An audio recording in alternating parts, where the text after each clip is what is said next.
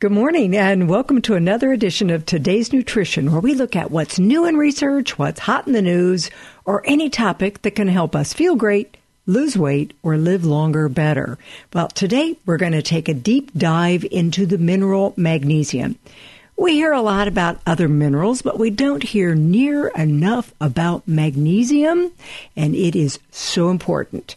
I'm going to cover the huge rate of this mineral deficiency, who's the most at risk, what supplementing can do for you, and help you choose the right form, because it can be a little daunting out there with all the different kinds and forms that are available. A little background first on the mineral magnesium. It's involved in more than 300 different enzyme reactions in your body that regulate things and keep us alive and kicking. Everything from the proteins for muscles and nerve functioning to glucose control to blood pressure regulation. It's involved in your energy production, your ATP production.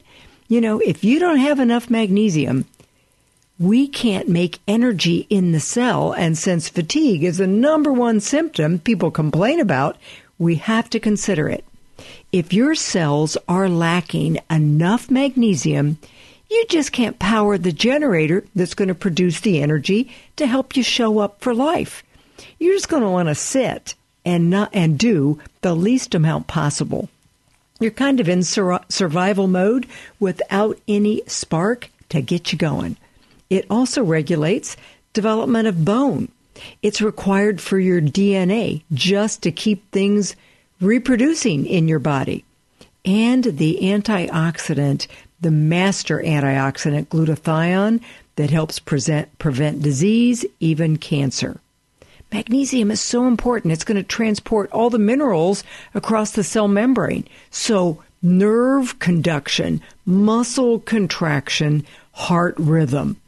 So you can see anything twitchy, tense, anything tight or constricted, fatigue, any of those things, we have to think magnesium. Even though whole foods are really high in magnesium, up to 2/3 of people in the Western world do not meet magnesium requirements with diet alone. And this is based on level 1 evidence. It doesn't get any higher. That is the best level of evidence research supports.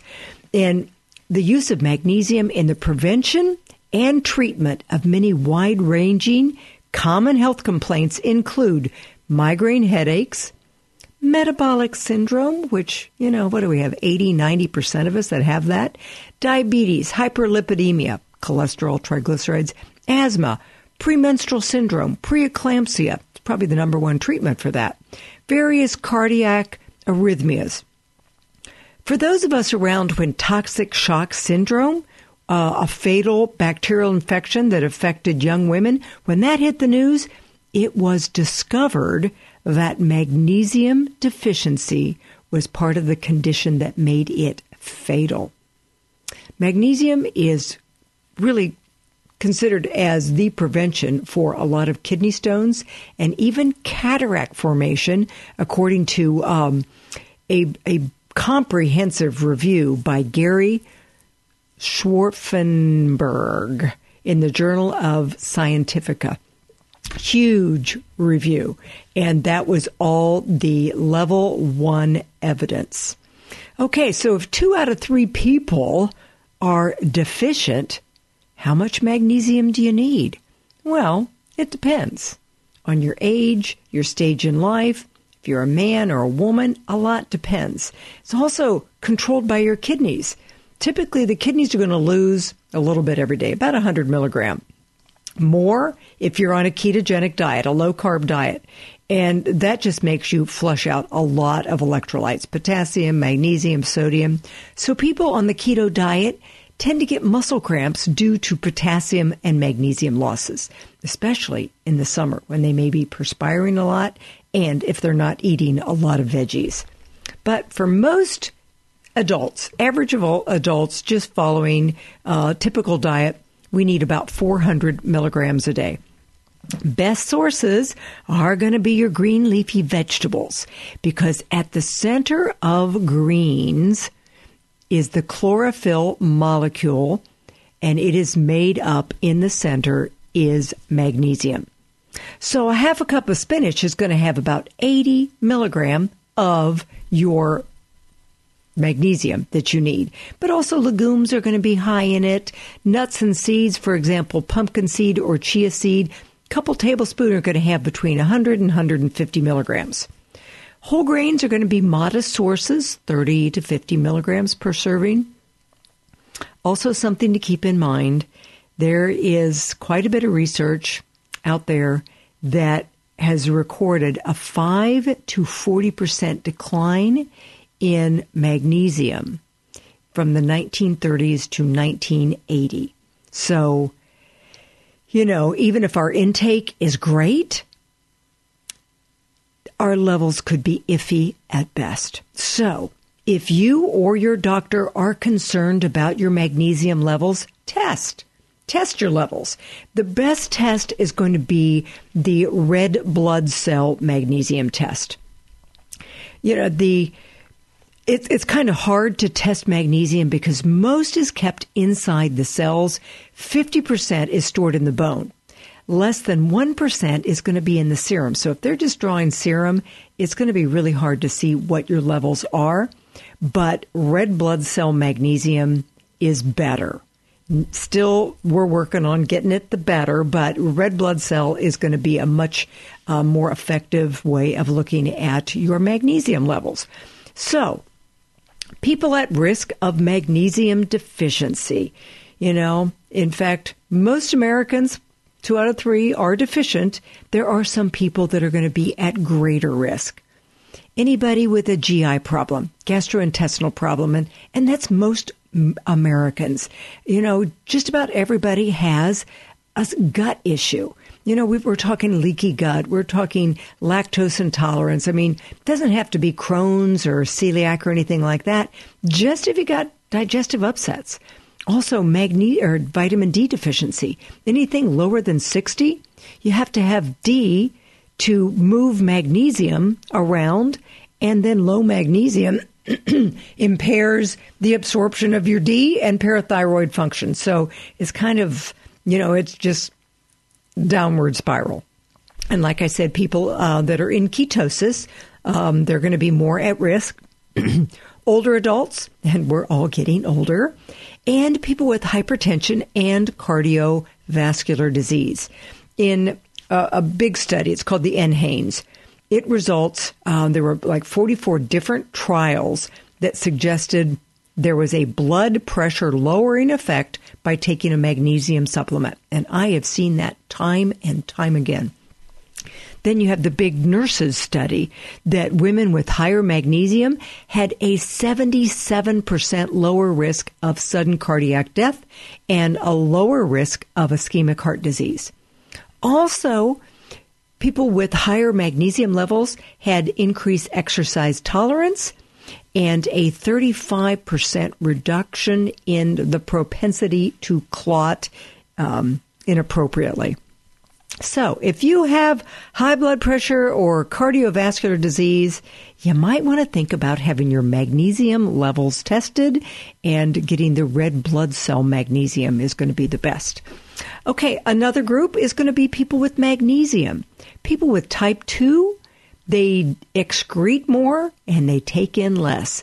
But magnesium deficiency is common in both type 1 and type 2, and magnesium depletion increases with insulin resistance and metabolic syndrome. So that's a lot of us, Osteoporosis. So, we think calcium and vitamin D. That's like so 1970s. It drives me crazy. What did we do before pills? We got it from food. So the best is to try to mimic food composition, having as many nutrients as possible that we know play into bone density. That's why I love Bone Maximizer. It's got it all, even K2. People with migraine headaches. magnesium deficiency is common in people who experience migraine headaches. They have lower levels of magnesium. Big Review found 300 milligrams at least once a day, better twice a day, alone or in combination with meds, could prevent migraines. American Academy of Neurology and American Headache Society both concluded magnesium therapy is, quote, probably effective, unquote, for migraine prevention. And there again, I've seen that time and time again. There are some interactions with meds. We got to be a little careful. So if somebody is on bisphosphonates, which is for bone density, maximizing like Fosamax, got to be careful. Antibiotics, make sure you take them 6 hours apart. Diuretics, check with your pharmacist. Proton pump inhibitors. One of the biggest side effects of those those drugs that turn down your stomach acid is low magnesium.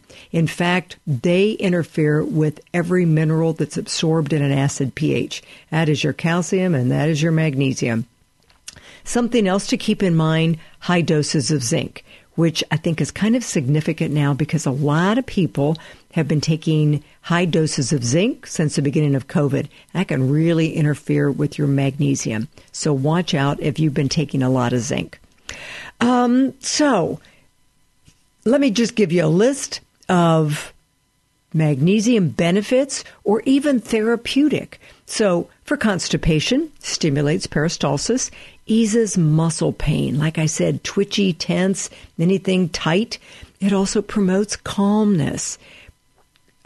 Prevents headaches. We just talked about that. Balances electrolytes. So if you find your toes cramp up or you wake up with tense muscles or if you got to stretch a lot in the morning, you might want to think magnesium. Also promotes sleep. So many take it at bedtime. And I find that my Oura Ring tells me that I get better deep sleep when I have adequate magnesium. Also, of course, it improves your energy levels. Like we talked about, it really is important for that ATP. So should you take a magnesium supplement? And if so, there are so many kinds. What should I choose?